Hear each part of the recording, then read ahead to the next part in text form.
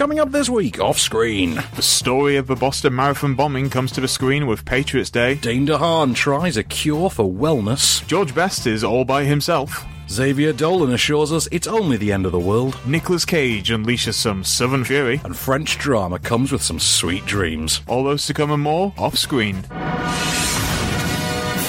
This is Off Screen. Off Screen. Off Screen. Off Screen.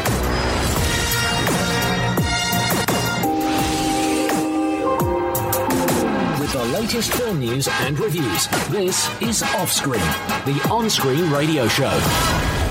Welcome to Off Screen, I'm Van Connor. I'm Case Allen. And we're back for another week of fun-packed film reviews, film news, box office top 10. Yeah, I've got about 75 pieces of news. It's always good to have too much, I think, rather than too much little. from too few. Exactly. Yeah. We should start with a little bit of housekeeping, because last week's show wasn't our normal. You and I were in separate locations. We were. I was in a bunker. You were in a bunker. I was here in Flashpoint. So we had our new remote recording facility set up, and I think we were about 95% of the way there. There were a couple of little glitches. And There was a few little tweaks to be done, but at some point we'll never have to set foot in the same room ever again. No, exactly. Yeah. You'll never have to see me again. Can you imagine that? The wonders of I will technology. never darken your door with my beard ever again. Exactly. Right, so loads to get through this week. As you say, loads of film news. So much. There's 6 premium films to get through as well. Well, okay, maybe 3 premium. three premium, 2 less couple premium. of budgets. Exactly, yeah. And then the Nicolas Cage one. And Which is let's ultimate primo. Yeah, ultimate. Yeah. That's beyond premium. That's just platinum. That's platinum quality. I bet you £5 Nicolas Cage stars in a film called Platinum within the next 5 years. Would not surprise me. Yeah. And he is a man covered completely in liquid metal. He's just kind of like working his way through the dictionary. He's just like, I've not made a film without name yet. I think that's what it is. But so we've got all those. So should we start with the first half of the box office top 10? Get that out of the way. Let's do that now, yeah. And we'll move on to all the cinematic goodness as soon as we've gotten rid of our top 10 obligations. Number 10. Moonlight. Which is really, really, really good. Despite what some people have said. Despite what some people said. That we can't really... We're not going to talk about that, but let's Yeah. just talk about the film at hand, Let's which talk about the film at hand. I thought was great. You were a big fan. You saw this Yeah, before me and but you then talked again, it up. I'm a white man, so of course I'm going to... Exactly. I can't not talk about it. You're a privileged white middle-class man. Of course, so, yeah. No, so, it's fantastic, isn't it? It really is good. Yeah. It's one of those films that it's as good as an actual film as it is to just witness, to watch as a work of moving visual art. It has, from my perspective, it has the wondrous neon glow of a Michael Mann mid-80s film with a sort of that urban sensibility. It's got of those Spike blues Lee. and the purples and the pinks. And It does, and those performances, great performances, particularly from Mahershala Ali. I like Naomi Harris a great deal in it, but I also like all 3 of the performances of the central character. Sharon.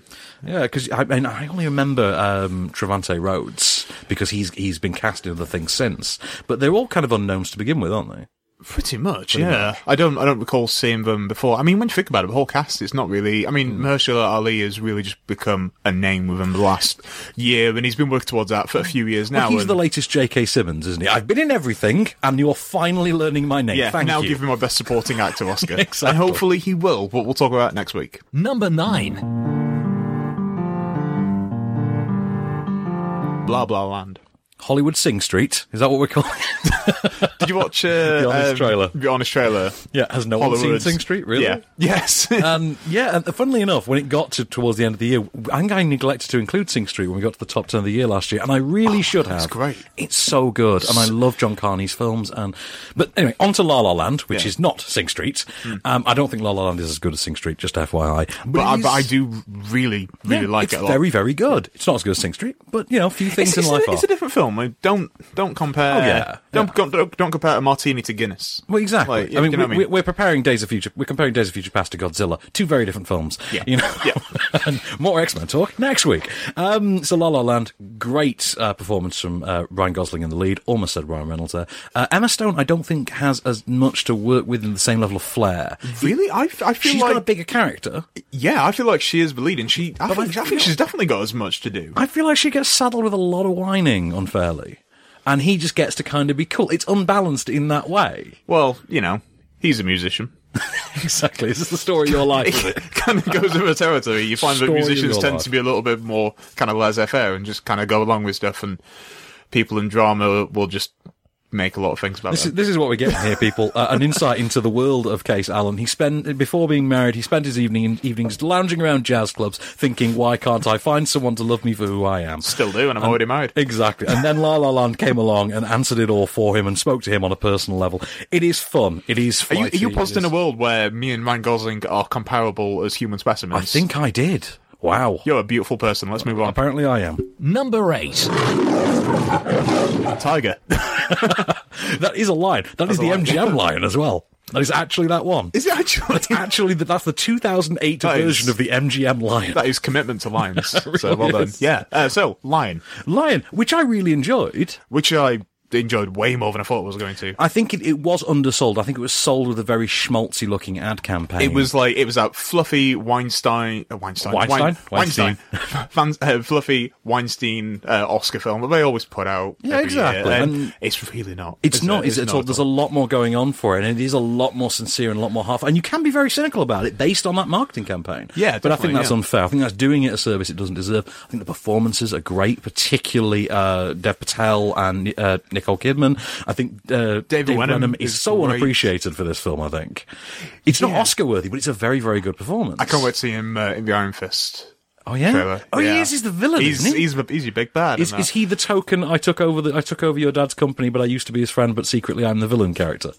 Yeah, Yeah, He yeah. is. Yeah, That's- he is Hamlet's uncle. He is Scar, essentially. Really? Because we're Lion going to King. talk about that film yet. I'll tell you what, let's We get are the gonna top talk 10 out of about the way, do the plugs, and then we'll do that. Although I will just quickly say something about Dev Patel. Go on. I feel like he is the upset if Mahershala Ali doesn't win. Ooh, yes. I think one of those two Yeah. guys needs to win that. And Lion is terrific, and you should see it. Number 7. That is the noise that I make when I wake up.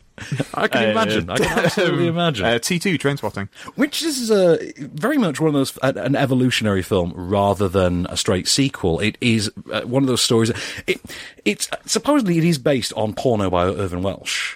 And Sort of loosely. and it is a very, very loose adaptation. What they've done instead is taken the opportunity to say, hey, you know what? Let's look at what happens when these characters age and make the film about the process of aging. Make it about this. Because the story is really unconnected to the first Trainspotting. It's other than the ending of the first Trainspotting. There's not much in the way of you have to have seen the first to get this again. They are all sort of, new characters for all intents and purposes, but they're new versions of old characters.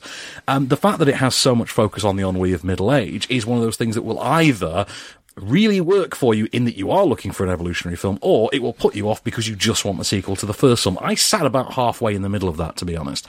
I didn't dislike it. I didn't particularly love it. I did enjoy it, though. And It's just good to see those characters again. if exactly. anything else. Although, let's be really honest about this one. Ewan McGregor really isn't trying to be anything more than Ewan McGregor at this point. There's no, what was his character's name? I can't, Renton. Renton? Not so much Renton, he's just Ewan McGregor. Number 6. Hidden Figures. The Help in space. I know, I feel like it is unfair to make that comparison, but it's is. also quite easy and we'll sort Apt. of go... Yeah, It is apt. but it's because of the nature of it and... It's the tone. It's as totally well. the tone. It's totally the tone.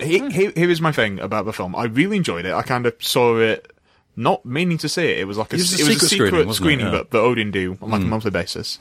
And I thought this is a really, really fantastic story. I think there's 3 really great central performances. They are Any indeed, which aren't one they? could be nominated. Janelle for- Monáe, Taraji P. Henson, Yeah. and Octavia Spencer. All 3 great. Yeah. No argument for me. Absolutely. I just don't like the screenplay. I just found the dialogue just really stilted. You warned me about that as well. Yeah, but I feel like it was literally me and my wife who were just like, this dialogue is really just... Yeah, you said to me ahead of seeing it, be warned, it's got some of the worst dialogue you're going to hear this year. And I went in and thought, it's pretty hokey in places, but no hokier than That's what anything it in The is. Help.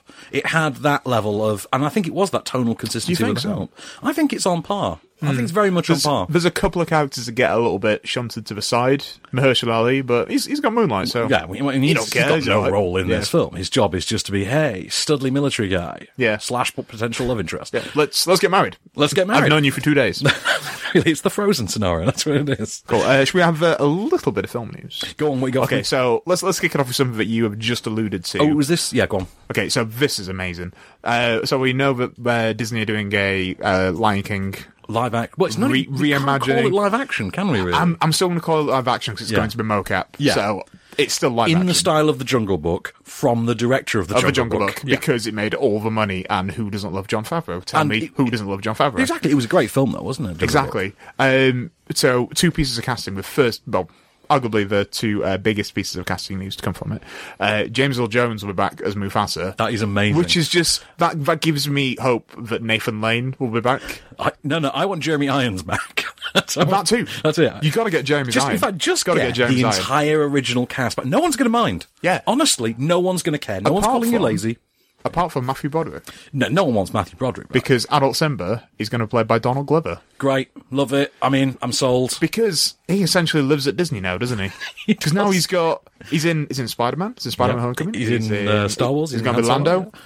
And now the live action. So I feel like there's crossover because... Do you feel like maybe they just gave him this gig because they thought, you know what, he's going to have a lot of breaks in the middle of all this Han Solo gump, so let's just give him something to do in the Give him a mocap suit to put on, like, in between wearing the Lando cape. And, there's going to be behind-the-scenes footage of him in a mocap suit with, like, that Lando afro thing. Yeah, and the Lando pencil stash. Exactly. Hello, what have we here? But I really want Jeremy Irons to come back as the film, because I don't know how else do that. Me too. Other than... I feel like the only thing standing in his way is the fact that he is in-house at Warner Bros. Yeah, there is that. But you know what? Just get Idris to do it again. Because Idris is in-house at Disney now, so Idris can do it. He did a great Shere Khan, why not? And let's plug the podcast real quick then. Extended version of this show. We didn't get to do any podcast extras last week for time reasons. So this week we're going to review Sweet Dreams and Best in the podcast extras with some of our 74 pieces of film news. I'll probably give you about 50, 56 pieces. We'll exactly. Yeah. So pop along to Acast, iTunes, TuneIn. Are we on Stitcher? Is that a thing? Stitcher is now Deezer. But yes, we are. Oh, nobody tells me nothing. But yeah, so just download the free podcast edition of Offscreen on there. Get your extended edition through, and you know what? We have some fun. We have some fun. We have a moment of cage. We have some japes, don't we? We have some japes, some capers. With the latest film news and reviews. This is Offscreen, the on-screen radio show. And we're back. So, Mr. Allen, should we start with the first and probably the most high-profile release of this week? Yeah, I think we should. So, this is by Peter Berg, starring his best mate, Marky Mark. Marky Mark. In Patriots Day. Third time in a row as well. Third Peter Berg film in a row. Yeah, has been a true story, and B, starred Mark Wahlberg. Yeah, and 2 coming almost within 12 months. Well, that's it, because... In fact, when was... Deepwater Horizon that was about only 4 or 5 months ago. I think it was about September, so yeah. Wow, yeah, it was a fall movie, wasn't it? Deepwater Horizon. They must have shot that like back to back. I think so. A fall movie. A fall movie. Do you think Mark Wahlberg did that bit that they parodied Ben Affleck for doing in Family Guy, which is I got to be Henry VIII in 20 minutes. Yep. Hello. Got it. I've got to be investigating Boston Marathon bombing in 20 minutes. Let me see if I can get a Boston accent on. I can't. I can't. I'll get it eventually.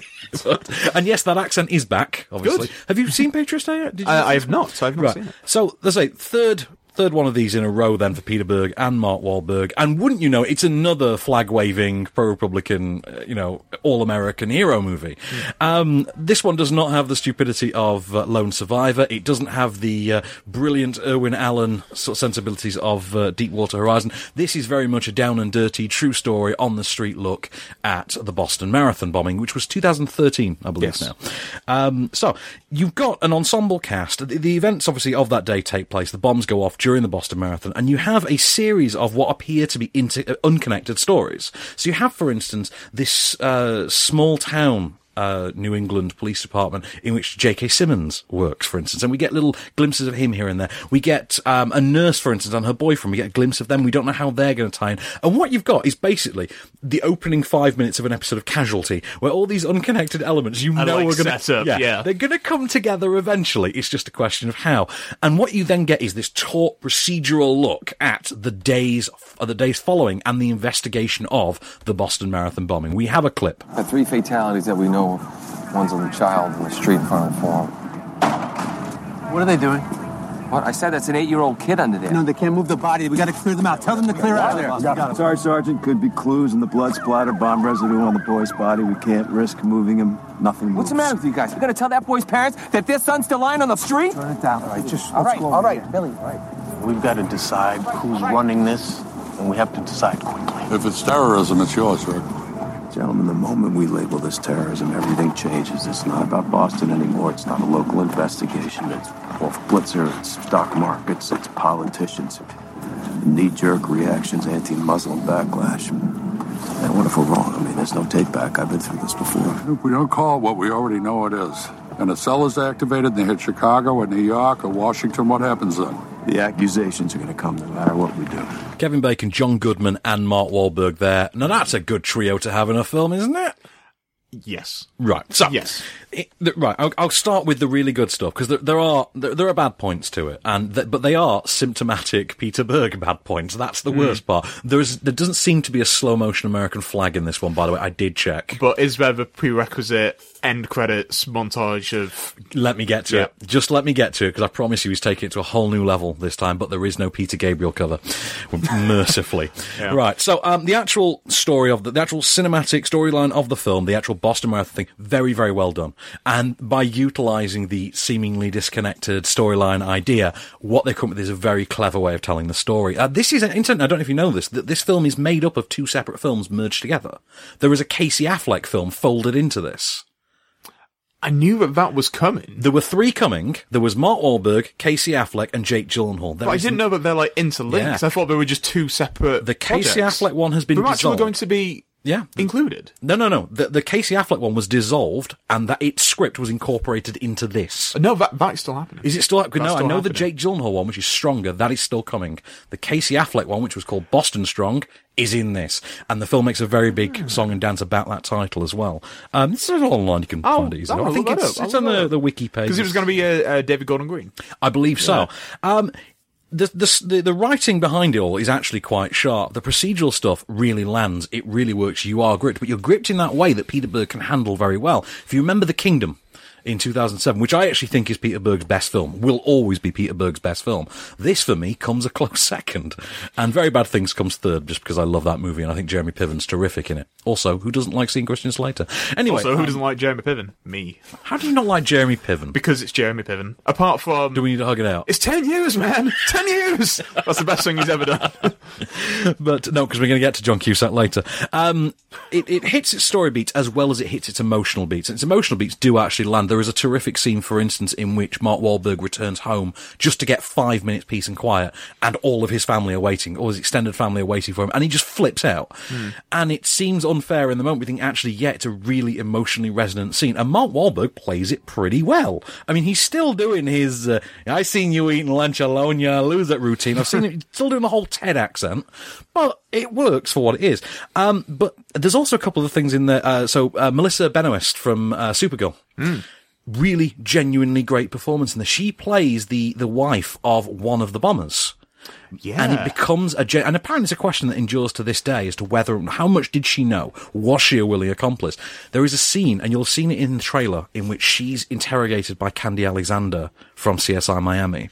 And she's the interviewer, and she's wearing the hijab as well. And the scene they have together is genuinely chilling. It's a brilliant scene, and it's the standout scene of the film. That and the Wahlberg freaking out bit, they are terrific. J.K. Simmons gets one of the most realistic shootouts you'll see this side of Heat. And you know what? Everyone goes home happy. Except, before they have a chance to do that, Peter Berg decides to end a film the only way he knows how.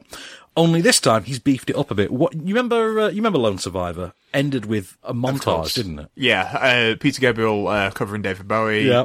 And then... lots of shots of soldiers holding flags and staring off into the middle distance. There's a lot of that going on. And then Deepwater Horizon. I forget what the song is. Is there a song, or was it just... I don't think there's a song. They were just photos, some music. But are just photos. Photos of the real guys. This time, here's what he does. He takes the 2-hour, 15-minute movie you've just seen, and then he gives you all the big moments from it, but the real people. And, and it goes on for about 10 minutes. Yeah. And you're sort of thinking, I've just seen the movie. I know it's real because I know it happened, and also you opened the film with based on true events. So yeah, even you know that we know it's real. Why are you showing us this? Maybe he's just really proud at how accurate he got it. Yeah, it's just like, look what I did. It's a spot the difference. It kind of works like that. Although I will say, in some cases they do look weirdly like the real people, the actors. Other weird thing about it, he does this whole 10-minute documentary, never stops to mention the Mark Wahlberg character is fictional. But yeah, right. Never stops to mention that. Because it's also weirdly coincidental. This Mark Wahlberg character keeps showing up at all the important events of the film, and you're thinking, "There's no way a real guy did that." Because, but that being said, I feel like there is almost certainly a Boston person that every single Boston character that Mark Wahlberg has played is based on a Boston person. Do see it. I think you will like it. I think it's definitely. Peter Berg's second best film. I think it's after The Kingdom for me. I think The Kingdom is his benchmark. This is number 2. I think Deepwater Horizon is my favourite. It's Towering Inferno at sea, isn't it? It's so much fun. How could you not love that? And I've got a friend who works in the oil industry, and he said that he saw it, and it was basically just like a big kind of like oil nerd out fest for him, because he was like, look at all these companies that I work with. My dad works in shipping. They had the same thing with Captain Phillips. So, Oh, look at that container. Oh. I know. Look at that container. Wonder what's in that. Oh. They got them rivets just right. Riveting. Yeah, do see it anyway. It is intriguing. Should we move straight on to It's Only the End of the World, because we're pushed for time? We have a little bit. So this is Xavier Dolan. Xavier Dolan, who was once like this nebbish 20-year-old wonder kid, and is now what, he's like 28 now? 28-year-old French-Canadian maestro, as it were. And he's adapted this play. What he's done is he's cleverly repurposed it. We've not got a clip because it's all in French. He's cleverly repurposed this into an all-stars of European cinema affair. So, Léa Seydoux turns up. So, Marion Cotillard turns up. So, Vinny Cassel turns up. So, Vinny Cassel. Yeah, Gaspard Ulliel turns up. So, Hannibal Lecter himself, the young one, turns up. And what's that? Doesn't he do a perfume advert or something as well? That I'm not going to be who you want me to be anymore. That's all I know him from, really. Oh, that guy. Yeah, he was the fan choice to be, what's his sparkly face in Twilight? What Pattinson played? Edward Cullen. Edward Cullen. Yeah, he was sort of like the fan choice for Edward Cullen. Fair enough. So the idea is Gaspard Ulliel's character is he's a gay writer. He is not so much a stranger to family. He's just not been home in 12 years. They don't know an awful lot about him. He keeps himself to himself. He discovers he's dying. And in order to break this news to his family, he decides, I'm going to go home for the first time in 12 years, just chill, kick it with my family, get to know them for a couple of days, break the news, and then I'll be on my merry. Of course, they don't know that he's dying, so when he turns up, all the old familial angst bubbles to the surface. His brother, for instance, has issues with abandonment, his younger brother having walked out on them. His mother feels that he's intentionally pushing her away. He's never met his sister-in-law, and he finds something of a kinship there. His younger sister, obviously, he has a great relationship with. And it is how these relationships how these relationships are reignited, how old tensions come back. And it's a really cleverly put together thing. It comes from a play, and you can tell. It has very much an emphasis on character above all else. The performances across the board are great. It's nice to see Léa Seydoux actually breaking away from type as well. So there's not so much of that I am taciturn and somewhat ominous in my non-verbal persona. None of that. She's actually got a character for a change. Marion Cotillard gets to play the sympathetic one. And she's really kind of sweet in it. You kind of find her really weirdly lovable. And then, of course, Vinny Cassel is kind of a nasty git, really. There's no other way to put it. But it's all on Gaspard Ulliel, though. Really liked him in this. I've never quite warmed to him in anything else I've seen him in. I think I actually fell asleep during Hannibal Rising the first time I watched. I just found him so uninspired. And I never actually saw. Is Rhys Ifans in that? Yeah, he's the guy who tortured Hannibal and killed his sister. That's the idea. That's how Hannibal Lecter became Hannibal Lecter, because requisite tragic origin story. Yeah, couldn't just be that he was mad. Just had to be something. Oh, and then he got raised by a ninja, and that's it. Batman was raised by ninjas. little bit. Exactly. Kind of. Yeah, Hannibal Lecter and Batman, same origin story. Yeah. I will say this: I did come away from it thinking, actually, yes, there was really something to that, and I want to see it again. And it's a film that doesn't particularly push its luck with the runtime. It's quite nicely compact. It does make its points very clearly. It knows what it's going for. It's quite obvious that Dolan has somehow connected with this material. There's a visible investment on his part in the things he's doing, and you can tell that something about this play has at some point really resonated with him, and he sees something of himself in it. It does end as well with what I didn't realise until I saw this is my favourite way to end a movie, which is the Bourne approach, which is, you know what? Fade up the Moby, slow walk into the sunset. That's how we're ending this. And it's a Moby track too. That's the weird thing. You wouldn't expect this movie to have a great soundtrack. It does. It does. Does Moby do the whole soundtrack? No. Moby has the end track. It's Natural Blues. Natural Blues by Moby. Okay. Used in exactly the same way that Extreme Ways is used in the Bourne series. We do it in Heat as well. They do it in Heat as well? And, it's Michael Mann, isn't it? Yeah. What's that? Michael Mann has also used Moby. Yeah, that's what I'm saying. In Heat. No, Michael Mann used Moby in Miami Vice. He used. Let's just say that a lot of filmmakers are fans of Moby. It seems so. Yeah, really good soundtrack all the way through, though. Genuinely, if you're in an art housey mood, do check this out. You'll be quite surprised by how well it works, and also just how accessible it is. There's something really gripping about it. And I never thought I would believe Gaspar Ulliel and Vinny Cassel as brothers. I do now. And I think Vinny Cassel is... Vinny Cassel's got one of those faces, hasn't he? He really has. He could just be everyone's brother. He just looks like he could be... You could cast him in a movie with Denzel and he would convincingly play his brother. Yeah, you'd be like, all right, I can buy that. I'll buy this. And that is the wonder of Vincent Cassel. With the latest film news and reviews, this is Offscreen. And we're back. Was it Vincent Cassel who had the rock star brother? Yeah, whose name is Rusty Squats. That's it! Oh, man, that's good. Rusty Squats. Okay, before I give you some film news to cover, should we finish the top 10 for the week? All right, then. Number 5. The Great Wall. It's not the Great Wall. Is this the Donald Trump film?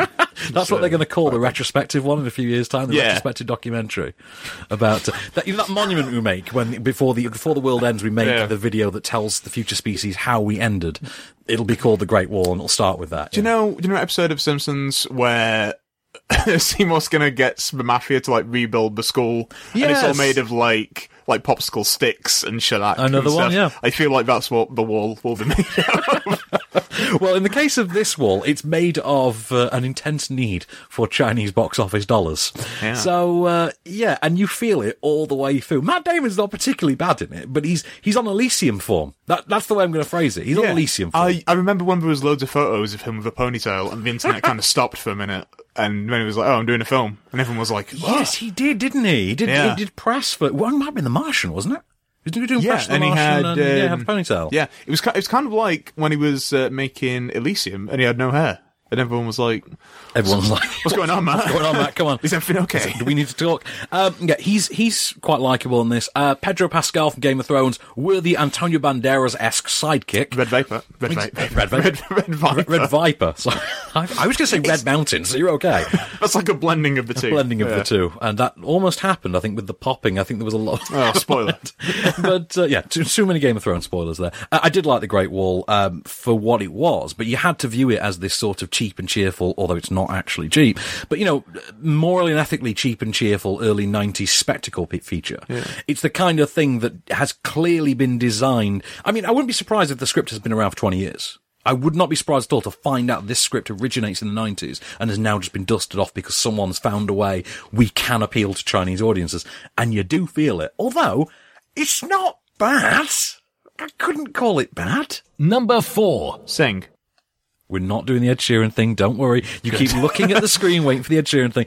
I don't really think there's an awful lot left to say on Sing. No, it's X Factor with a koala. X Factor with a talking animal cast and celebrity voices. Yeah, that's not a bad time, is it? Exactly. To be honest, it's one of those, if you want a slightly more mature film for the...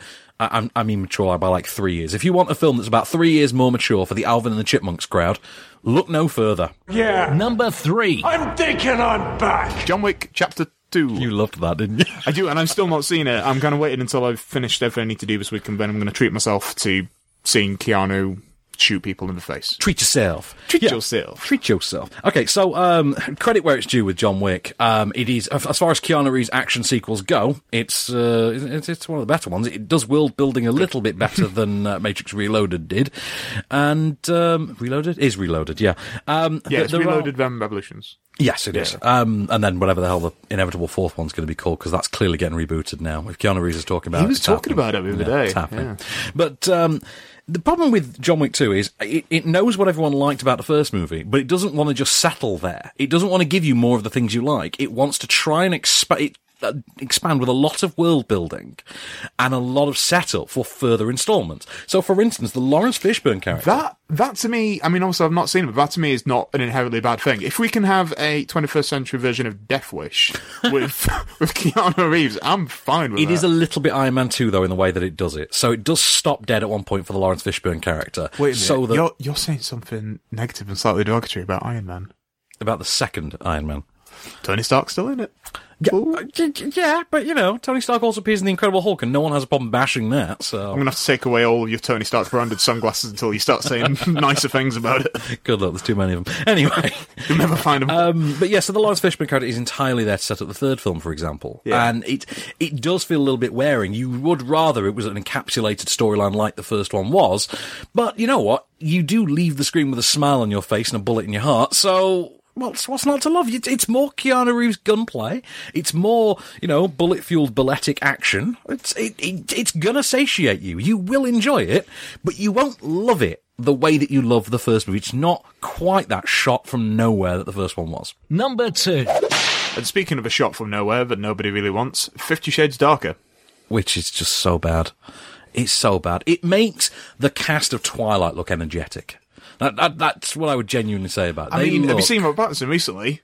I haven't, handsome beard he has. Oh, I tell you what, I saw him in The Childhood of a Leader. Oh, yeah. He was in there. I thought he was quite good in that, actually. I like him. I like Robert Pattinson. But not like Cosmopolis, though. That was dreadful. Oh, my God, the limo film. The David Cronenberg limo movie. One, yeah. But anyway, so, this is just bad. This is bad panto. It's so watery. Oh, no, it isn't. It's so watery. It's so pandering. It's such a victim of behind-the-scenes interference, and interference from its own creator, no less, that you find yourself sitting there... So, like the first one?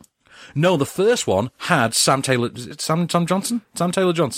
Yeah. Had Sam Taylor Johnson, who was clearly trying to make a serious film. And they famously fell out. And This is E.L. James's husband that's written it. Yeah. And this time you've got James Foley directing it, and his response quite clearly is, I don't want her to yell at me anymore, so I'm just going to do what she asks me Which to. is a shame, because he made Glengarry Glen Ross. I know. And this could have just been a sexy Glengarry Glen Ross. Everybody wants that. And you know what? James Foley? I'm sorry, but no. Cinematic gravitas is for closers. You are not a closer. Number 1. The Lego Batman movie. Which we both love, let's be honest. I mean, I've seen a film where Gentleman Ghost appears, so I can die. I can die happy now. Condiment King. I've seen Condiment King. Condiment King on the big screen. I know, and the Sphinx and Eggman and all these classic Batman villains. Yeah, Batman villains that you'd forgotten were actually a thing back in the Adam West era. And that's what I like about Lego Batman. It's not ashamed to be on the campier side of Batman, but it's also just as willing to take on the darker stuff, and I quite like that about it. It's found a wonderful middle ground that somehow allows it to also appeal to kids. Who'd have thunk it? And it's one of those films where, like, after the 6th or 7th watch, you'll still find things about it. For example, Jason Mantzoukas voices the Scarecrow. I did not know that. And the Riddler, Conan O'Brien.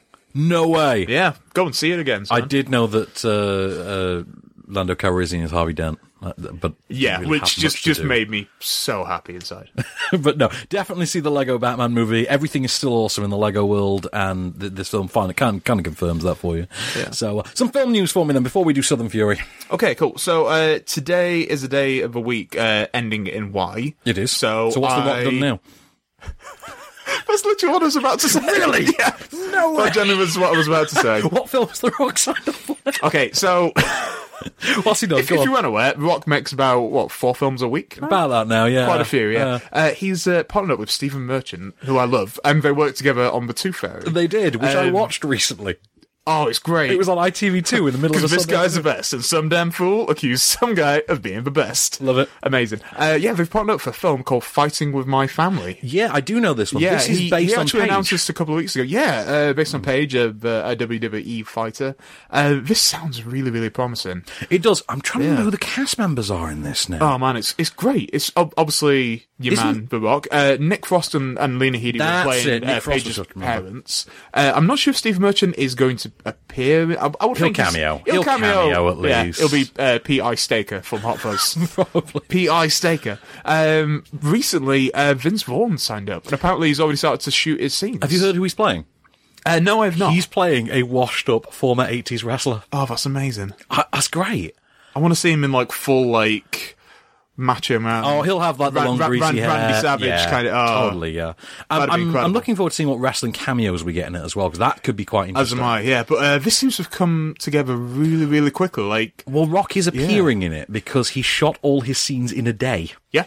which absolutely explains The Rock to And me. I once and believe for all. that his production company is helping Bucks, to, yeah. $7 Productions are helping to finance it as well. But I mean, I'm excited to see Stephen Merchant direct a film again. I don't think he's made one since Cemetery Road? is it? Cemetery Road, yeah. Which was quite I good. liked that. I like that, and I just love Stephen Merchant. Yep, no, I'll go with that. I did like Cemetery Road very much. Yeah, But- right. So Southern Fury, You mean Arsenal? depending on what country you happen That's it. to be in. So it had a title change for the UK because they thought we might confuse it with the football club. Yeah, they. which is that's the actual reason. I want to see that. I Yeah. want to see a film about Arsenal starring Nick Cage. This is the thing, because I was talking to the PR guys behind this, and I was saying to them, well, this is like when they changed the title of Neighbours to Bad Neighbours because they didn't want people to think they were adapting the soap into a film. Begging the question, where is this audience that's chomping at the bit for A, a movie about the Arsenal Football Club, and B, a movie adaptation of Neighbours? Other than Kylie Minogue seeking another way to reignite her flailing film career, I can't think of anyone that would be excited by such a prospect. Although, I remember when I was in school, I once got in trouble for singing an alternative version of a Neighbours theme tune, and I got told off. sorry, I got lost in flashbacks of Holly Valance in the Neighbours era. Yeah. Sorry, yeah, it happens occasionally. Yeah. It's my Vietnam. It's like an inverse Vietnam. You just started I hearing have Kiss, pleasant- Kiss, yeah, boy. I have pleasant memories of Holly Valance instead. That's what it is. Where did she go? So she Where went. did you go, Holly? In fact, she's in Monte Carlo now. She's married to a billionaire. And Good for her. Genuinely, yes. I think she's married, and her sister is now on Neighbours. I believe there is a younger Valance who's now on Neighbours. This is the biggest digression we've ever done in a show that regularly has at least 7 digressions. Let's per talk about the episode. Eric Roberts Holly Valance starring video game adaptation DOA Dead or Alive, which I not. paid money to see in 2006 and have genuinely watched about 4 times since. It is the Baywatch of modern cinematic greats. You've seen it 5 times. 4. I've seen 4 okay. times. And, it's awful. But it's so gleefully aware that it's awful that you kind of have to forgive it. And also, Holly Valance is actually kind of fun in it. But anyway, that's enough about DOA. Let's talk about Southern Fury, the latest from Which Stephen- she is not in. She's not in. Shame. However, Sir Nicholas of Cage is. Of course it is. Right, okay, so this is the latest from Stephen C. Miller, rising low-level action director as he is. This sees 2 brothers codependent on one another, Adrian Grenier and Jonathan Skeech, both of whom starred in the previous Stephen C. Miller movie Marauders, which is incidentally infinitely better than this. Basically, Jonathan Skeech's character is a sort of down and out. He's down on his luck. He's indebted to Nicolas Cage's mobster character. He's trying to sell a large amount of drugs on the side. His brother is trying to get him. His brother's trying to get him on the straight and narrow. Nicolas Cage then kidnaps Jonathan Skeech, holds Adrian Grenier to ransom, and says, "Bring us $300K, or we're going to off Jonathan Skeech." Now, in the real world, Jonathan Skeech gets paid so little for these kind of films that $300,000 would actually seem like, a really unfair deal. You'd see if you could bargain it down to about 30 tops. But this is the world of fiction, so Adrian Grenier tries to go out and get $300,000. As assistants, he has John Cusack, who is a bandana-wearing, permanently sunglassed police officer. And the pair go out to try and recover the money to basically get him back. It's really bad. Here's a clip of Nicolas Cage, and I'll describe him to you after you've heard it. So what's new? What are you working at these days? In between jobs. Sounds like me talking to the IRS. So what's it been, 6, maybe 8 years? Didn't you owe me some money? Didn't you, though? Yeah, you did owe me some money. You were supposed to come through on something for me right around the time you quit. I figure we're even. Oh, you think we're even, you and I? What'd you ever do for me? I did everything for you. You won't even make lists? I got you a job. I got you laid when you were 14. Gave me my first line at 15. That was a great habit. What? Academy Award winner Nicolas Cage. Yeah, and believe me, that thought rings through your mind every minute of this film. So Nicolas Cage, for some reason that no one can adequately explain. I mean, this is one of those where scientists are going to be analysing this film for decades to come, just to try and get to the bottom of just what the hell was going on. Nicolas Cage is dressed as Tony Clifton. It makes no sense, but he's dressed as Tony Clifton. He's got this ridiculous Cyrano de Bergerac nose. I'm talking like this because I don't know why. And all the Southern Fury is contained entirely within the mind of Nicolas Cage in this film.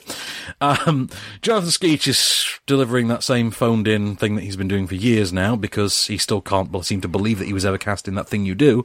Adrian Grenier seems to actually believe that the fictional films that his Entourage character was in are some sort of artistic pinnacle and is therefore aiming for nothing higher. John Cusack, I have no earthly explanation for in this. And it's kind of fitting that both Con Air actors are back and on such low form of an equal level. As for Stephen Miller, he is asleep at the wheel for most of this. He's tried to shoot it all as if it's actually shot through a bottle of bourbon, so the entire thing is bleached out yellow. It's got no... Works as Steven Soderbergh. Yeah, exactly. It's got no real flair, save for a little bit at the beginning, a beating sequence in the second act, and then this just rushed action finale that has a lot of shotgun blast in slow motion. The whole thing is really dissatisfying. It's really dull. It's poorly written. It's poorly acted. It's poorly edited. It's poorly shot. You liked it, man? It's a genuinely poor film, and the only fury that you'll genuinely feel is when you are leaving the screen thinking, oh God, oh God, oh God, why have I sat through 99 minutes of that? Oh God, why? Did you count how many minutes it was while you were watching it? Well, no, they give us press notes. They're written on the press notes beforehand, so we usually know how long we're going to suffer. Wow, how the other half lives. Exactly. Although I can tell you the next film we're going to review is 2.5 hours long. With the latest film news and reviews, this is Offscreen, the on-screen radio show. And we're back and dancing. So, final film to review this week. So you might as well give me some news then to tide us over what we got. You want to have some news now? I'll give you some news right now, son. Tease me with some news, Mr. Allen. Tease you. Oh my, it's just too much. There's too much to choose. Let's talk about this, because this kind of warmed my heart a little bit, even though I don't particularly love the film. Okay. So, of sorts, we're getting a Love Actually sequel. Yes, we are, aren't we? Yeah. But not as we know it. Basically, it's going to be a 10-minute long short. It's Love Jim, but not as we know it. It's wonderful. Damn it, Jim. Sorry. It's alright.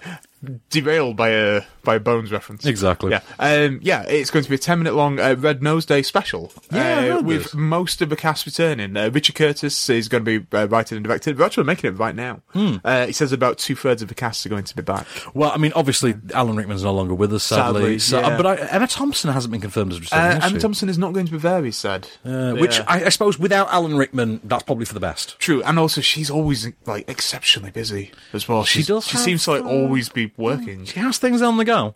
Absolutely.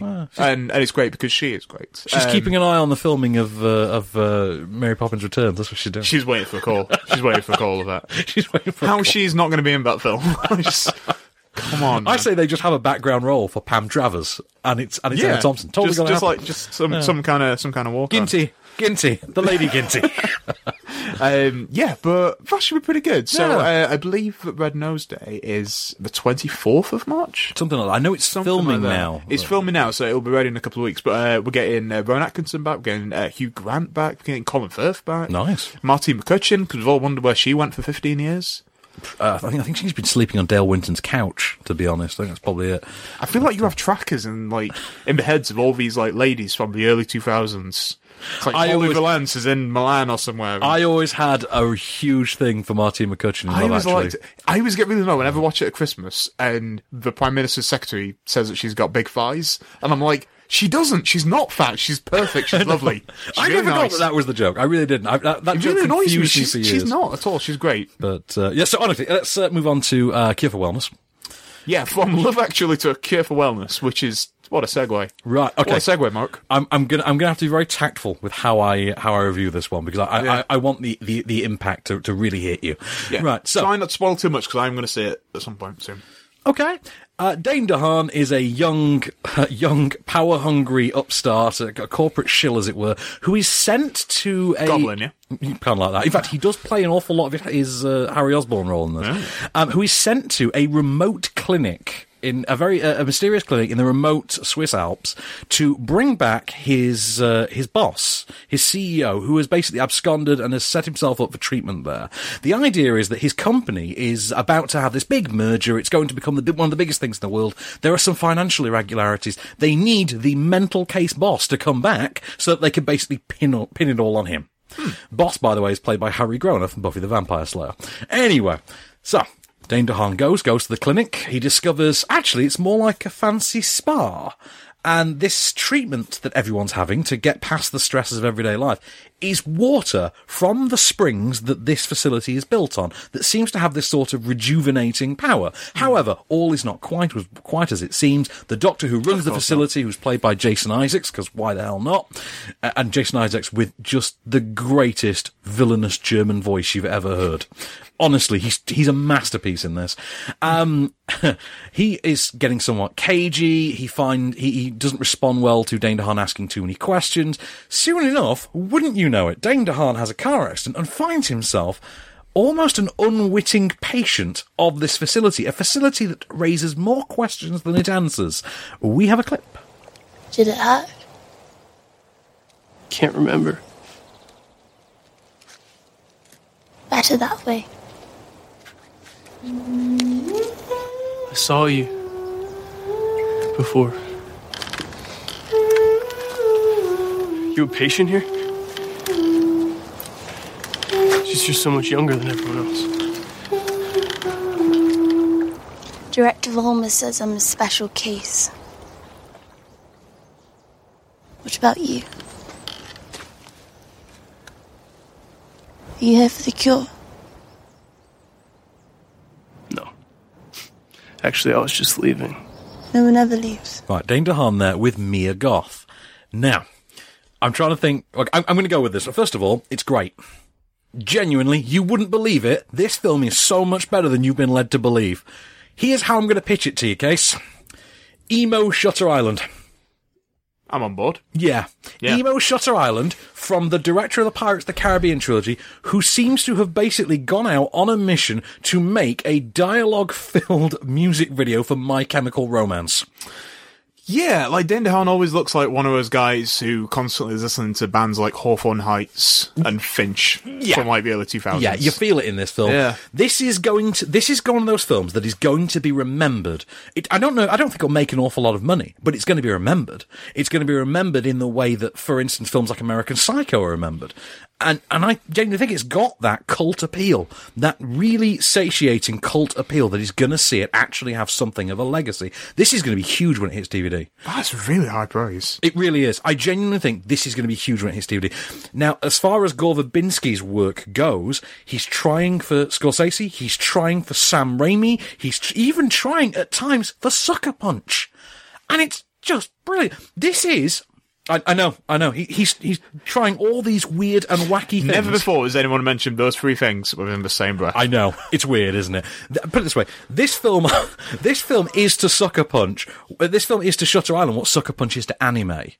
That's the best way to call it. Right. You can tell the influence. The fact that Dane DeHaan looks an awful lot like DiCaprio and behaves an awful lot like DiCaprio doesn't help matters, to be honest. It's damning praise to compare it to Shutter Island. And yet, it's good for exactly the same reasons that Shutter Island is. I like Shutter Island a great deal. It's one of those films, I think it's a grower, not a shower. It's one of those films you love more in hindsight than when you actually watched it for the first time. I loved it more, like, the third time I saw it. I have the very same thing with it.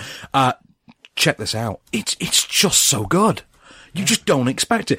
I mean, if this is the first you're hearing of the film, don't watch any trailers. Don't watch any marketing. Don't read any further reviews. Go in blind. Go in based purely off this that I'm saying now, and you're probably going to be blown away by this. This is really something. It's a tad over long. It's 2.5 hours. There is probably a good 20 minutes that you could waddle down. Yeah. Yeah. But it's so mystifying and it's so ominous and it has such a weirdly ethereal sensibility to it that you think, actually, I'm in this. I don't mind the runtime. And that is why I'm giving it Film of the Week. So, there you go. Yeah. There you go, it's Film of the Week. I didn't mean my round of applause to sound condescending. It sounded quite patronising. I feel like whenever it's just one person, just... That golfing clap. Get a clip of a round of applause. I think we should. We should do that for future. That golf clap, by the way, is what Wilson and I do in films when they use the title as dialogue in the film. Oh, I love that. Yeah. We do a golfing clap. So, yeah. So it's, well, G.I. Joe, it's time for some retaliation. You're like, That was on last night, and I did not watch it because I don't like it. For shame. But yeah, I know exactly what I mean. It's like the hot tub time machine gag. When a Quake pops, just like looks. It's like we're in some kind of hot tub time machine. Or my personal favourite, it's like you're astronauts on some kind of Star Trek. And what have we got next week? So next week, well, I think we all know what the biggie is next week. The man with the knife hands is back, and I don't mean Freddy. I do, however, mean... Not Edward either. Clever. Yes, James Howlett is back. Logan is here. And I can't wait. Do you know what? I've seen it, and I can tantalise you by saying, actually, it's probably in line with what you're hoping. Good. It's mostly in line with what you're hoping, so I think you're going to be okay. We also have Trespass Against Us with Brendan Gleeson and Michael Fassbender. Yeah. That's a hell of a cast, isn't it? That's going to be great. The Student is next week as well. The Viceroy's House with Hugh Bonneville and Gillian Anderson. That's next week. Certain Women is next week. Headshot is next week, but you know what? None of these matter because you know what else is next week, Case? It's a film you and I have been dying to see. The film we've been chomping at the bit, sat on the edge of our seats, waiting to see. It is the greatest matchup since Ali and Foreman, since Batman and Superman. It is The Rock versus Kevon Wallace. Well, yeah, I mean, now you put it that way. I've ruined it now. No, you killed that. That's it. I now just want to see. I want to see a little girl beat up The Rock. That's all I want to see. That's all I want. Maybe we'll see that in fight. The Game Plan 2. God. Oh, man, that's a Game Plan sequel right there. Why don't we work for studios? I don't Probably know. because we say things like that. Yeah. Anyway, so can we just talk about Fist Fight then? Hype Fist Fight up, because Ice Cube, Charlie Day, Fist Fight. Christina Hendricks. Gillian Bell. Oh my God. And of course... Tracy Morgan. Man, Tracy Morgan. Oh, man. I'm a Jedi. I'm a Jedi. I am a stabbing robot. Werewolf Bar Mitzvah. Oh, man. Anyway, don't I need to watch 30 Rock now, yeah. So we've got all those to come and more next week off screen. This has been a Candy Store production for On Screen. I've been Van Connor. I've been, as always, Case Allen. And we'll be back. Just show me the way to get out of here, and I'll be on my way. You've been listening to Off Screen. For more news and reviews, visit onscreenfilm.com.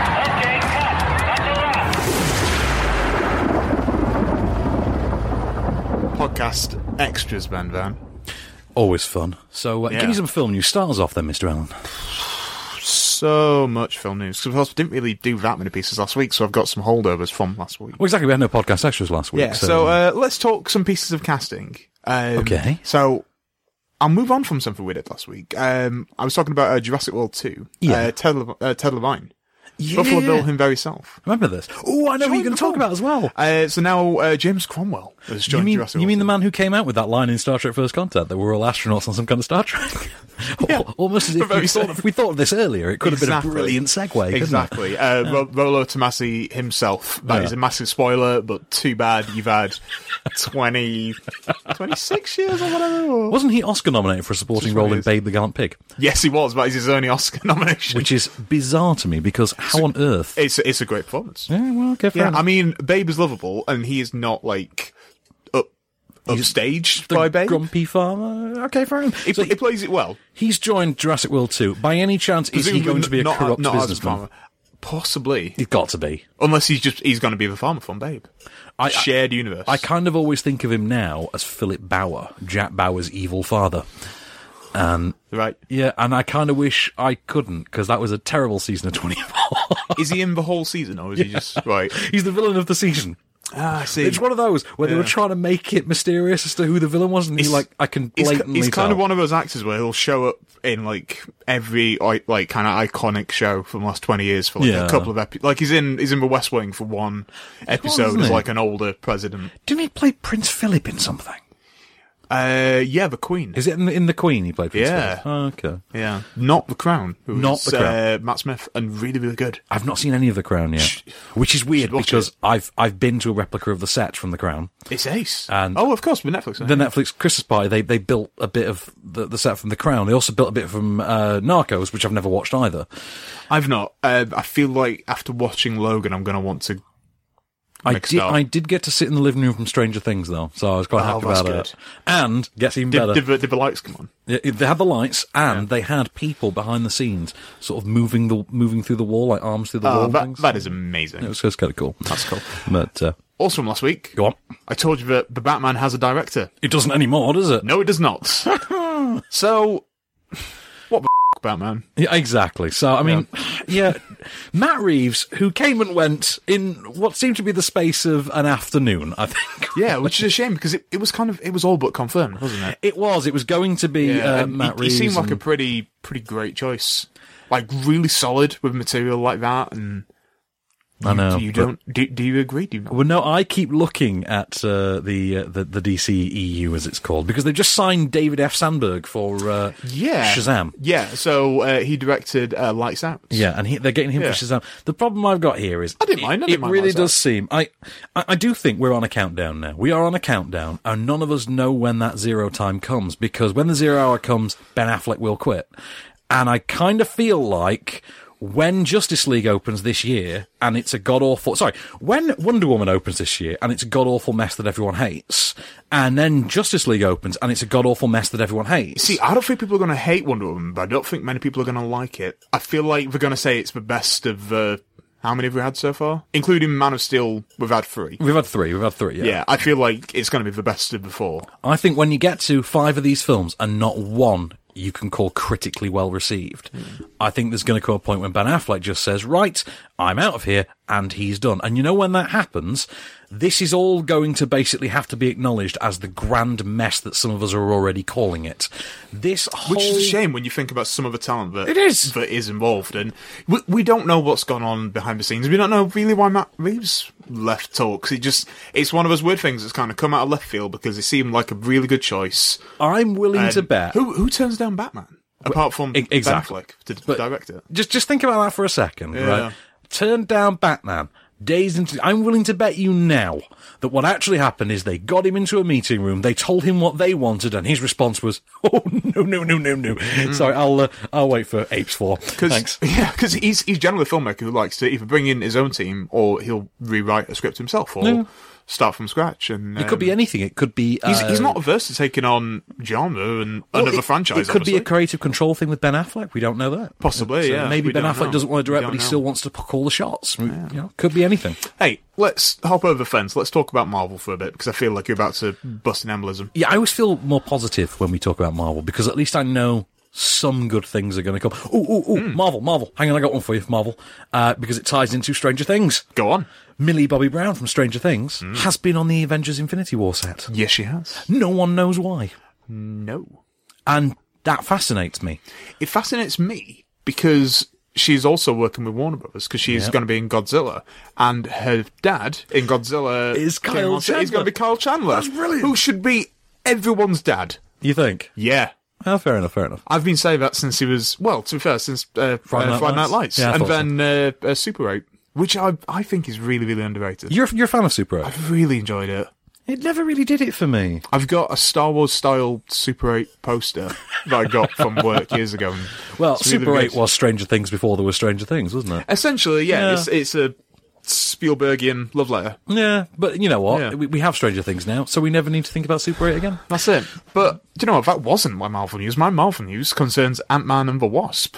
Oh, yes. What is this? So that is going to be starting shooting this summer, because right now they're shooting Infinity War, as you just said. They're shooting Black Panther. They're basically having, like, many films on the cooker. They've got a lot on the hob. Because now we're moving into a year where we're having, for the first time, 3 Marvel films. It's true, isn't it? This year. Exciting. Michael Douglas has confirmed that he will be back as Hank Pym. Now, this is weird to me, because this got reported, and I looked at it and thought, actually, that's not news, because he'd already confirmed it last year. He kind of semi-confirmed it. He semi-confirmed it, and now he's confirmed it. It's official now because he's now signed a contract. It's now official. I think it's now officially news because he wasn't signed up to one of these infamous Marvel 5 the picture boilerplate deals agreements. The boilerplate, it was kind of like a one and done thing. So it wasn't absolutely kind of guaranteed he was going to be back. But it seemed to have a really good time when he was on set. I feel like actually the fact that Michael Douglas only signed a contract for one film was quite deliberate. Because there was a lot of anticipation in the run up to Ant-Man that Hank Pym was actually going to turn out to be the villain. There was an expectation. I don't know if you remember. There was that, yeah. It was widely expected that because somewhere along he's had a bit of a checkered past in the books. Well, somewhere along the line, the fact that the Pym particles caused mental instability came up. In the pre-release, it actually came up, and that was why you had to have the Ant-Man helmet, and that's why that's probably that was the idea that it was going to be that Hank Pym had gone nuts over time, and he was going to be the villain. He's also Yellow Jacket, and Yellow Jacket is obviously and that was the bad guy, but that's kind of not exactly how it played out. I'm glad it played out. I'm glad it played out as straightforward. The fact that it was as straightforward as it was the surprise. Yeah, and I think Corey Stoll was a really good bad guy for what there was. I don't think you need. I like Corey Stoll. You don't need Loki every time.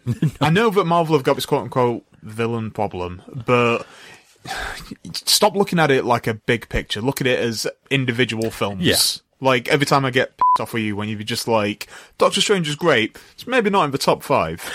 Like, take it for what it is. I think it was the best Doctor Strange film that they could have made at that time. As Alan Frank is wont to say, it was the best film of its title I've seen all week. and that is the faintest of praises. That is something Alan will say an awful lot. But yeah, speaking of Avengers Infinity War, they've now started shooting it, as you said. They have, haven't they? Because they put out like a sizzle. They put out a behind-the-scenes... Yeah, concept teaser video trailer we found. Something like that, wasn't it? That confirms that we're going to be seeing Guardians, or at least Star Wars. And Spider-Man. They've answered that one, haven't they? Yeah. Did you ever think you were going to live long enough to see that? I never in a million years did. Mind you, having said that, I never in a million years thought I would see Civil War turn into a movie, and I suppose I kind of have. I've kind of seen it done. But I've seen a movie loosely based on Civil War, and I'm happy. I'm happy with that. Are you happy because you don't sound happy? No. It's as close. No, it's as close as we're going to get, and it's far closer than I ever thought we'd get.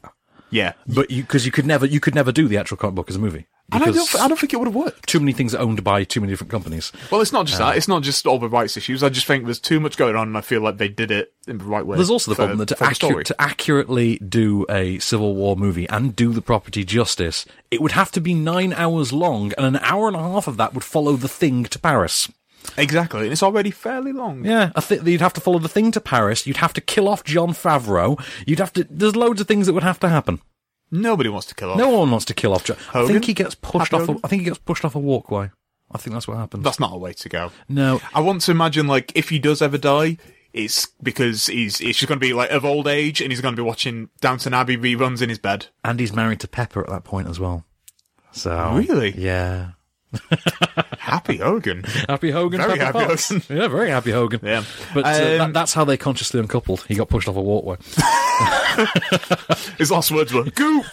As he fell consciously down. Uncoupled from gravity. Yeah. But yeah. Let's stick with Marvel, but not the MCU. So this kind of came out of nowhere last week. So Sophie Turner, who plays... Sansa Stark, yeah. Sansa Stark in the Game of Thrones. Yeah. And is in X-Men Apocalypse as Jeannie Grey. Jeannie Grey. Yep. Said that they're planning to shoot a new X-Men film this year. And everyone was like, alright, so it's going to be New Mutants then or something? Did I hear X-Men Supernova? Yes, you did. Which... What? Yeah, I don't really know who was kind of calling out for that after Apocalypse. I really hope that that was it for that kind of era, and then we were going to go to New Mutants. Or I thought the thing we were that Josh done. Boone is doing. I thought we were done, and I I like the idea of spin-offs, and I like the fact that we could just keep James McAvoy as your anchor character at different points in history. Well, that's the interesting thing, because he posted a picture of himself having lunch or dinner, some kind of meal with Simon Kinberg. I've seen a picture of him with Sir Pat Stew as well. Yeah, it's kind of like a merge one. So Sir Pat Stew is there, Simon Kinberg is there, and now Simon Kinberg is being linked to writing the film and also directing it. Yeah, making his debut because he's written basically everything else that's big in the last couple of years. Absolutely, and he's known primarily more as a producer, and he's not without controversy because he was behind Fantastic Four, but then he was also linked to Force Awakens. So swings and roundabouts, isn't it? Really? Yeah, there's that. Yeah, but it's apparently going to be called X-Men Supernova. I don't know how excited I am for it, really, because I would rather... I don't know. If it's going to be the Dark Phoenix storyline, that's good. That's good. I don't know. I'm kind of half and half on that one. But well, we sort of semi-tried it. They kind of did. Brett Ratner did, and now that has been fully retconned. Yeah, thanks for that, Brett Ratner. Yeah, thanks for that. So, I have a bit of Marvel news, actually, for you, and it relates to Logan. And so, as you may know, Logan obviously has screened this past week. The embargo has dropped on Logan, I think it's 10 days in advance. That's fair enough, but not my embargo. No, that's fine. But so obviously there are reviews out there. To my knowledge, there's been 2 press shows in the UK of Logan. Now, I attended the second, that was Monday night. And I believe there was one in the evening, I think it might have been Thursday or Friday the week before. Funny story. In the time between that first screening and now, Fox went and adjusted the running time of Logan. They added 3 minutes to it. Now, I went to the second... This happened, I think, over the weekend. They announced there is now a post-credits thing. It wasn't on the press print. It's now been added. Yeah. So, of course, I then had my screening and thought, well, I've got to stick around and check. It wasn't on the version that I saw. There is apparently a post-credits scene. And the rumours for this vary wildly. Because, I mean, there's the popular rumour that there's a popular rumour that Ryan Reynolds is turning up as Deadpool. Yeah, which has kind of been debunked. But kind of been debunked. There's another rumour... Suffices to say... I don't want to know anything about it. There's another rumour that it's maybe setting up for more Wolverine, which is kind of weird because... This is supposedly his last turn. Supposedly his last turn. I'm intrigued. I'm genuinely intrigued. And don't get me wrong, I say I saw Logan. I liked it enough to want to go and see it again. I think just for this post-credits thing, I'd want to know, I'm a completist. I have to know how that's ending. So, yeah, there's going to be a post-credits thing. Stick around afterwards. And that's been the case, though, for the last 3 X-Men films, isn't it? Yeah, I feel like people would just be doing that anyway. Last 3 plus Deadpool. Even if there wasn't some kind of, big announcement about it. But I think there is. I will confirm that. I will find out. It's been said that there is going to be one. But, I mean, obviously this isn't MCU, but MCU tend to do that as well. Whenever they have, sort of pre-screenings and stuff, they leave out the post-credits. Oh, yeah. And they put that out for the general public, which is nice and it's good. Well, famously, Iron Man, the very first Iron Man, got put out without its post-credit sequence to the press. Don't tell me what it is. I don't want to spoil it. But film that's been out. I went to a preview screening, like a public preview of the first Iron Man film, and it didn't have it on there. I went back 12 hours later to a regular non-preview screening, and the credit sequence was on there. I was very, very drunk by the time I saw the second screening. And, For the post-credits is the first time you see Sam Jackson as Nick Fury, is it not? Yeah. I'm here to talk to you about the Avengers Initiative. Boom. Everyone goes mad. But, I also still want to know to this day how Nick Fury knows how to turn Jarvis off, but never really explained. He's got a secret code under his eye patch. Secret code. Yeah. Mind you, then again, doesn't Phil Coulson has a handprint for some reason in the Stark server that he could literally just press his entire hand to the glass and shut a building down. Yeah. But these things don't warrant explanation. Let's talk about Sweet Dreams then. Yeah, I've heard they are made of cheese. Who am I to disagree? Who am I to disagree? Right, so latest film from Marco Belluccio. It's a French-Italian production, and it's this is the story of Massimo, who we see as a child and then we see as an adult. And it's a very non-linear film. It hops all around the place. For the most part, we get Massimo in his adult years. It's played by Valerio, what's his surname? Mastandrea. He has issues relating to having lost his mother at an early age. He's grown up to become a journalist, and he's had this kind of storied life as a journalist. And in his adult years, he's struggling to function. He strikes up a relationship with a young a young psychiatrist played by Berenice Bejo. How do I say her name? Oh, the Berenice? French lady from The Artist. Yeah, Berenice Bejo. She's Argentinian, actually. Oh, is she? She's Argentinian. There you go. You sneaky artist. Isn't she married to Michael, the director of The Artist? What's his surname? He's got a really crazy surname. I don't remember. Has the... Oh, do you know, I did know, and I don't anymore. Let's say Bernice Bejo. Yeah, okay. So Berenice Bejo, yeah, most of us think of her as the French Rachel McAdams. It's actually the Argentinian Rachel McAdams, but still. But, so he strikes up a relationship with the psychiatrist played by Berenice Bejo, and this is it. It's a drama about sort of overcoming these things, and it's not great. Really, I've got to be honest. It's not great. It's quite slow. It has serious fundamental issues as regards its performance, as its casting. It's overlong at 2.25 hours. I mean, it's 2 hours 14. It does feel it. It's nicely shot by Bellocchio. But the problem at the centre of it all is Valerio Mastandrea. He just simply plays at such a low energy kind of performance that it's very, very difficult to buy his character as a journalist and B, one that's had the career he has, because his character seems like he's the kind who wouldn't ask a single question to anyone ever lest anyone notice him.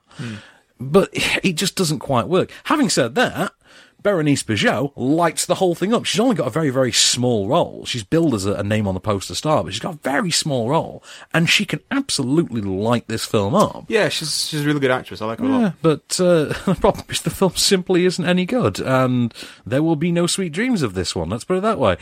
Just not an awful lot going for it. I mean, I can't. You obviously don't seem to be terribly excited to see it, I don't imagine. I mean, this is about as excited as I get for anything nowadays. 2017. Nobody tells me nothing. I'm 27. Do you know what I mean? Yeah, that's fair enough. But, no, I don't know. News me, Mr. Allen. News me. News you. News me. I'm going to stick with superheroes, just because we all like to talk about There's loads of superhero news all the time. Go on. I mean, this is the weirdest news I think we've had so far this year. Gerard Butler is joining the X-Men. Oh my god, I would love that. Who would he play? Wolverine, clearly. No, I don't want him as a new Wolverine. They're going to have to do a younger Wolverine at some point. So, I want Beast to have like a Scottish cousin. McBeast. Hang on, he's already McCoy. He's already Hank McCoy. Exactly. So Scottish. you've got the Scottish lineage. Anyway, this was bizarre, wasn't it? So Mel Gibson is currently still, can you believe it, in talks to direct the Suicide Squad sequel. And do you know the really? And I'm sure on the 1st of April we're going to be told this is a massive prank. Right. Apparently, Mel Gibson has said the characters really intrigue him. That's fair enough. And the cast really intrigues him. Which, as Calvin brilliantly pointed out to me, canonically, Harleen Quinzel is Jewish. But that's neither here nor there. We're just going to leave that information out there and let you think of it what you will. I'm just saying, don't jeopardise this comeback, Mel. Come on, you worked hard for this. Hacksaw Ridge is a goddamn masterpiece. I never thought he would be nominated for Best Director. Exactly. You got an Oscar nom. That film is so good. Yeah, he's deserved it. Don't ruin this, Mel. Don't ruin it. Just ride this out. Take a better project. Ride it out. Don't get lumbered in with this DC thing. Although Mel Gibson has such an established pattern with Warner Brothers. I mean, he has, yeah. You look at it, the biggest films of his career, obviously the Lethal Weapon ones. That's Warner Brothers. You know, I think Man Without a Face, that was Warner Brothers, I think. Yeah, that's not an essential. That's not a massive film. His comeback film. Well, that was his directorial debut, though. His comeback film, Bloodfather, that was Warner Brothers. That was Warner's, yeah. Yeah, so he's got that link there. He's currently saying that the talks are akin to like a first date. Is what he said, which is nice. Oh man, I want to know what a first date with Mel Gibson would play like. Does he just pound booze and slap you on the ass? So. I can't. Call me sugar. I can't see this coming to fruition, but I'm glad to know that weird things like this can still happen in the world. It's nice to have news that you just think, huh. Right. That'll never happen. And if it does happen, why? Yeah. Why is it happening? Absolutely. Fair enough. But it's good to have, like, intriguing meetings going on and stuff. But, we shall see. Anyway, but yeah, some talks that have not worked out. Will Smith was going to be in the Dumbo live action, the Tim Burton Dumbo. He's not going to be in it anymore. Oh, thank God, we might get Bad Boys on. We might get Bad Boys, and I think that's possibly why. But, Will Smith's career choices have been scrutinised so much. They're so weird, that's why. Yeah. But they've always been weird. They've been weird for 10 years now, and we've kind of let him go. I'm not going to do Matrix, I'm going to do Wild Wild West. Yeah. Do you know what I mean? It's... Because nothing says creativity like a giant spider. What's his name, the guy? John Peters. John Peters. You know, spiders are the fiercest killers. Let me tell you something about polar bears. Right, if you don't know what joke this is about John Peters and the giant spider, just go to Wikipedia and type in John Peters, there's no H in John Peters, and prepare to learn about the single most John Peters, man. Giant spider. Yeah, just honest to God, the man is deranged. What's the documentary, Death of Superman Lives? If you watch that... That was a good film, really good film. Oh my God, he's hysterical in it. He's clinically insane. Oh yeah. I'm going to have to watch that again, I think. Like, he's an older man as well, so God forbid he ever gets, like, dementia or anything like that. He was a hairdresser. Become a supervillain. He was a hairdresser to, like, the likes of Barbra Streisand. If he lost his marbles, he could become a world-threatening supervillain. Do you know what I want to see? Kidding. I want to see a film about John Peters. What? Yeah.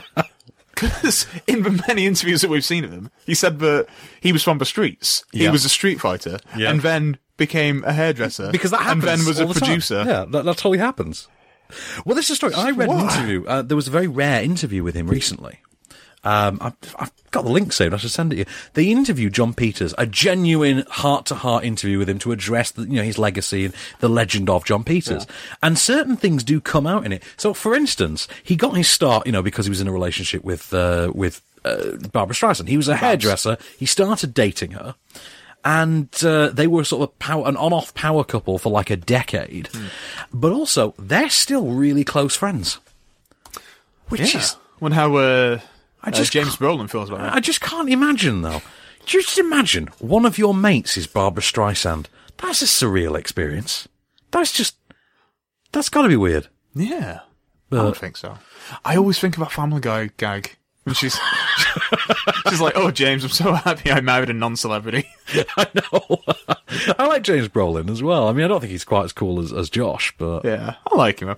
Also, in The West Wing for a brief period. Yes, plays a Republican. Before the Southern Fury screen the other day, I believe it was Charlotte from Evening Standard was talking to me about Jonathan Skeech. We're talking about how he'd been around and he disappeared. Yeah. Well, he disappeared for many years. He was the guy you always used to get when you needed a younger, better-looking Peter Gallagher. And then he vanished and then turned up as Jonah Hex on Legends of Tomorrow, and no one can explain that. And her response was, "I've never seen Jonah Hex." I went, "Oh, yeah, you totally should. It's awful. Missing out. It's awful." Yeah. I went, but, and we started going through the cast. I went, "Oh, yeah, Michael Fassbender was the villain." She's like, "What? Yeah. Wait, what?" Malkovich. What's the thing? No, this is the thing. It apparently is not remembered that Michael Fassbender was one of the villains in there. And I was like, no, totally true. Not even the main bad guy. Yeah. But that was Josh Brolin. Kind of like a goon, isn't he? Jonah Hex. Yeah, which I think could have been a good film, but for whatever reason, just did not. The Legends version's pretty good. Yeah. But, and I'll say about Peter Gallagher. Peter Gallagher is now, like, aged into his eyebrows. Yeah. Peter Gallagher has grown through middle age to become the sexy, middle-aged version of Peter Gallagher. He's like a fine wine, that man. He is, He's like a fine Clooney. It's just like smoky cool. That's Isn't what it he? is. Yeah. Smoked cool. Have you seen the new episodes of New Girl when he plays Schmidt's dad? Schmidt's dad. Which You're is like, oh boy. It's perfect casting because there is an episode of the OC where the guy who plays Schmidt plays a younger version of Sandy Cohen. No way, is that right? I think it's maybe season 3 of the OC. I forgot most of season 3. Yeah, go back and watch it, but that's a really... Yeah, I got tired of that whole Volchek, Johnny storyline. By the end, and that's season 3. Oh. Yeah, season 3 was one of those years of television where I was just like, can someone please kill Marissa? And then it got to the end, and I'm like, thank God you killed Marissa. Finally. Yeah, she was like the worst. And then season 4, we get, Autumn Risa, and life becomes good again because Autumn Risa is amazing and should be worshipped as a goddess. I'm a big, big fan of it. Yeah, I can't even remember the name of that character, but what was her character's name? I don't know. No? I can't remember. Do you have some more casting news? Go for it. So this dropped this morning. The Predator has started filming. Yes, someone's joined us. Who is it? Yeah, it is Alfie Allen. Oh. Reek himself. From Game of Thrones. I love that Reek has Predator. Yeah, this happened today as well. Reek has Predator, and who's the other one? Ramsey. Ramsey's gone over to Fox Marvel. Yeah. And he's going to be... this is the part I love. Do you know about the character he's playing? He's going to be in the Inhumans. Yeah. He's the brother Maximus, isn't it? Yeah, he's the brother of the king who's trying to usurp him and undermine him. Yeah, it kind of feels like Loki. Really? But I'm fine with that, to be honest. Well, apparently... Who's going to be Black Bolt? This is the thing. Apparently, they are lining up the Inhumans to be sort of pitched as this sort of superhero Game of Thrones. Yeah. Which I'm like, cool. Oh, yes, please. Yeah, Because no. it was originally going to be a film, and now it's going to be an 8-part series on ABC, not Fox. So the same station that has not S.H.I.E.L.D., Fox, Marvel. which is bizarre when you think about it, but if they're going to do it, it's good that they're not going to be the same show. It's going to have sort of like a contrast. It's interesting. But the first 2 episodes are going to be shown in IMAX. This is the thing, isn't it? Yeah. Which is leading many to think, oh, good, Interesting. at least we'll get costumes. At least we'll get costumes. But yeah, I am all on board for that. But Alfie Allen joined The Predator, and that's already got a good cast. And I do like Alfie Allen. Alfie Allen... Apart from the fact that he killed John Wick's dog. Yeah. What were you thinking? That's the bit. Lily Come Allen's on, brother. Come on, Alfie. You knew better than this. Come on. That man was John Wick. I hope that Keith Allen is just like... Keith Allen. As soon as Alfie Allen comes home, Keith Allen just hands him a scotch, punches him in the gut, says, and then, as soon as his wife dies, you kill his dog. He wasn't the boogeyman. He's the guy you get to kill the fucking boogeyman. Whatever casting have we got? Tim Minchin is going to be in Robin Hood Origins. Yes, as I heard Friar this. Tuck. I'm good with that. I'm great with it. I love I'm Tim good with Minchin. that. I've seen him live a couple of times. I'm He's wondering really good. how he's going to play it. Well, as far as I'm aware, as far as I know, in fact, he's never been in a film. Has he not? I don't think he's been in a film. Do you know why I'm confused? He's acted before, and he was in Jesus Christ Superstar. I'm getting thrown because he's in an entire season of Californication. Yeah, he is. Yeah. And I'd somehow forgotten that he was I a feel like rock I've never star. seen him I in a think. film. Doesn't he do a musical? That makes sense. I think he does a musical in Californication. Well, he's written musicals in real life as well. He did Groundhog Matilda. Day, did Matilda. Really just excellent dude. Yeah, I saw Groundhog Day, but really just felt very repetitive. Anyway, Angela Lansbury. Yeah, so she has joined Mary Poppins Returns because it's on its quest to have every single British person ever, apart from Emma Thompson at this point. I mean, seriously, at this point, if... Emma Thompson's got to have a cameo because obviously she's in Saving Mr. Banks. And yeah, every British person needs to be in this. I'm pretty sure Ronan Keating's turning up any day now. And... Ronan Keating? I need an obscure British person. First of all... He's Irish. Yeah. Second of all, not an actor, a singer. No, he's been in films. Ronan Keating has been in IMDb films. I go. Did you not know this? Why would I want to know this? I reviewed them before your time, admittedly, but yeah, Ronan Keating has been in films. Let's find out what films Ronan Keating's been in. We are getting a 4th Purge movie, by the way. I know. Yeah. I'm going to tell you that. Oh, okay. You tell me. You beat me to it. I was going to give you details, man. Give me the details then. Give me the deets. Okay, so you know James DeMonaco wrote and directed the first 3, directed the trilogy. Well, at the end of election year, that story's kind of done. The whole Purge storyline is kind of closed out, and it has a beginning, middle, and end. Where does one go from there? Well, this is the thing. No one knows where the 4th is going to go. James DeMonaco is going to write it. However, he's only going to serve as a producer, not a director. He's going to help the rest of the producers pick a new director. So this could go any which way but loose. We don't know. Yeah. We don't know when it's going to be set. We don't know who's going to direct it. We just know there is going to be a 4th Purge. The Purge. Did you exercise before that stretch? I think I did. I needed to because I feel very strained. There's one story we haven't, a biggie we haven't touched on, which is Helen Mirren. Yeah, right. I thought this was just already prior knowledge. Well, because it was just like obvious. Yeah, it was an obvious rumour, and now it's sort of been confirmed by someone who's in the series but not actually in the new this one. Film. So we now know. In the Fate of the Furious, which is the 8th Fast and Furious movie, we now know who Helen Mirren's playing. If you don't want to know, skip forward 3 seconds from now. She's Jason Statham and Luke Evans' mum. That was not 3 seconds. Yeah, but they'll come back in about now. Oh, hiya! Welcome back. Welcome back. Yeah, that was really great. Sorry, we didn't want to really accidentally ruin. You know, she was going to be playing like Dwayne Johnson's love interest and anything like that. But that's a power couple, isn't it? You imagine that power couple? Oh, that film's got to be getting made, oh, and you know that she'd sign up for that as well. Miroc. Oh, that celebrity couple name just sells itself. Miroc. Yeah. Although he is happily married and has a kid. He does. Do you think that he calls his kid the Pebble? No, it was someone. I think it was a young boy with disability. I think was doing some fitness challenge and actually messaged The Rock, and he put it on his Instagram feed last week, and he calls himself Pebble. And The Rock thought it was adorable. And yeah. Oh, come on, he's got to call his kid Little Rock. Little Rock. Isn't that the name of one of the characters from Zombieland?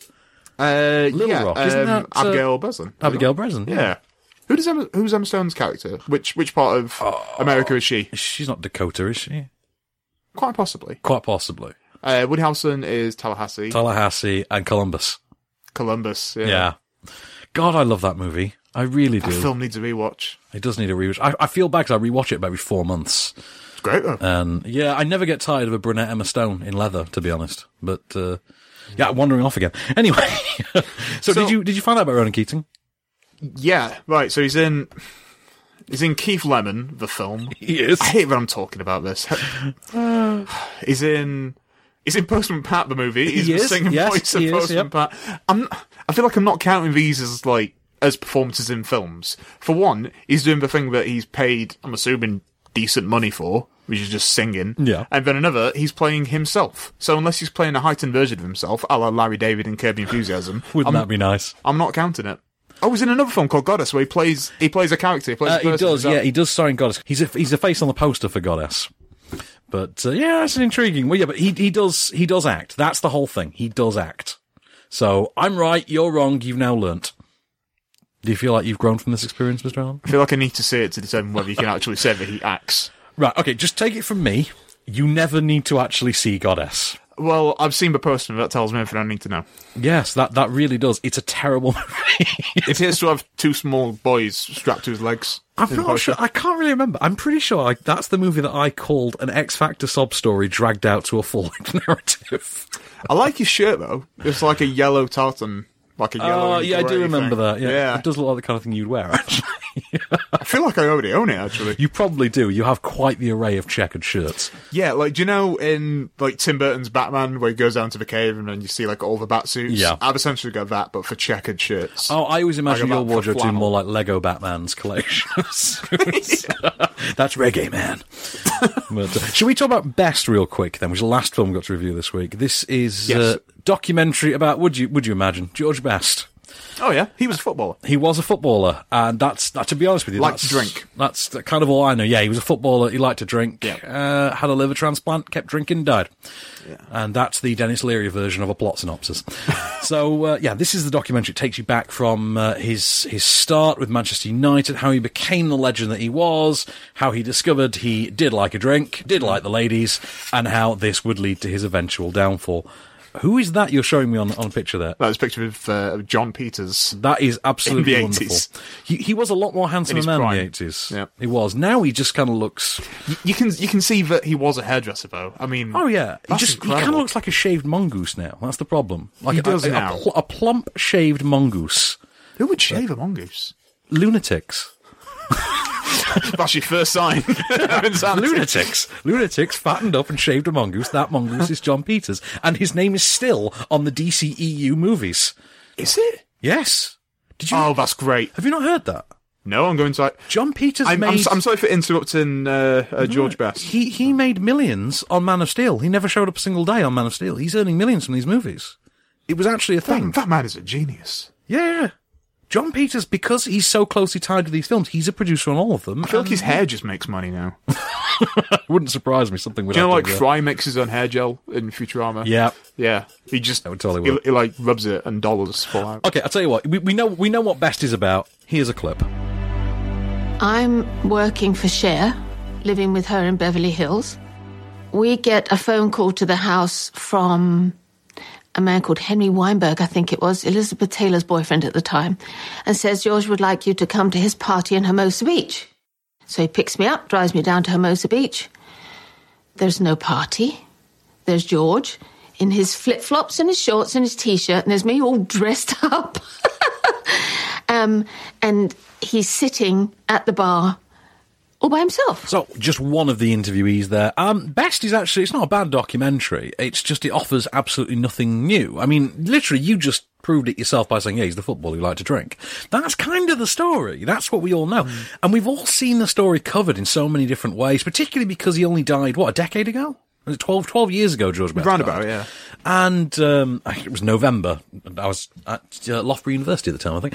And this thing, in the wake of his actual death, there's been so much coverage over the years, so many different takes on the George Best story, that really it's a hard subject to provide new material for. Now, Daniel Gordon, to be fair to him, has a background as a documentary filmmaker, has a preoccupation with football anyway. He did the Hillsborough documentary.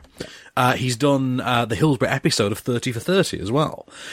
He has a pedigree in doing football documentaries, so you would expect from that then that he, of all people, would know you need to find something new to cover with this, because it's kind of been done.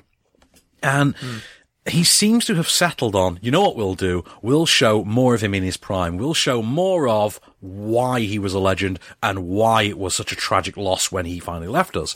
And for the most part, he succeeds in that. There's a lot more stuff than you're accustomed to about, here's George Best in his heyday, here's him throwing parties, here's him opening this bar, here's him... And you think, yes, okay, I like that. As the clip we just played kind of proved, it goes into lengths about his womanizing and things like that.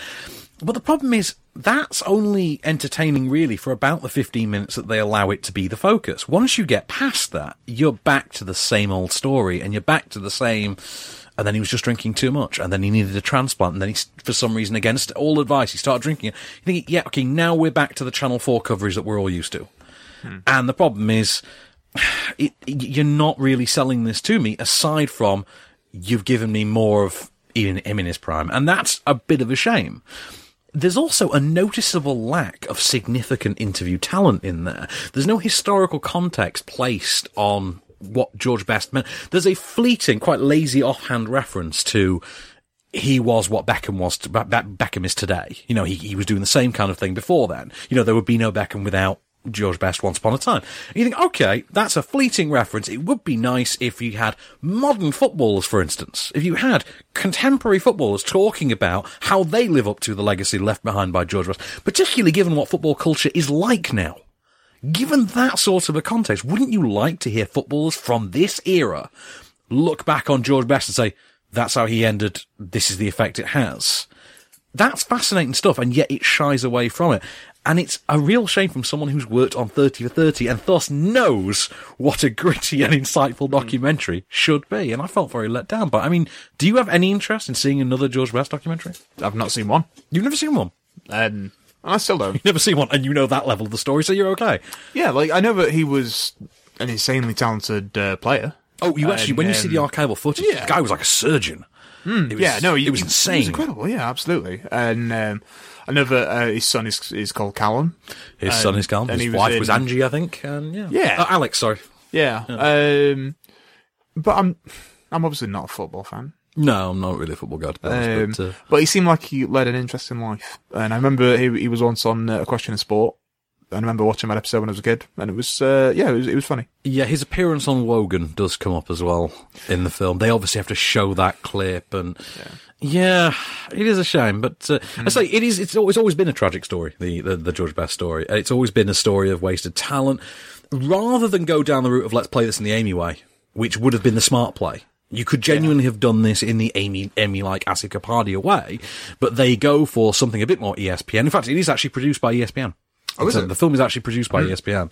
So it does have a lineage, a sort of tie to 30 for 30, but it just doesn't quite live up to it, which is a shame. That's a shame. Hey, speaking of Wogan, have we used the Nicolas Cage appearance on Morgan for Moment of Cage? We have not, so we'll do that this week. Let's do that. Let's do that this week.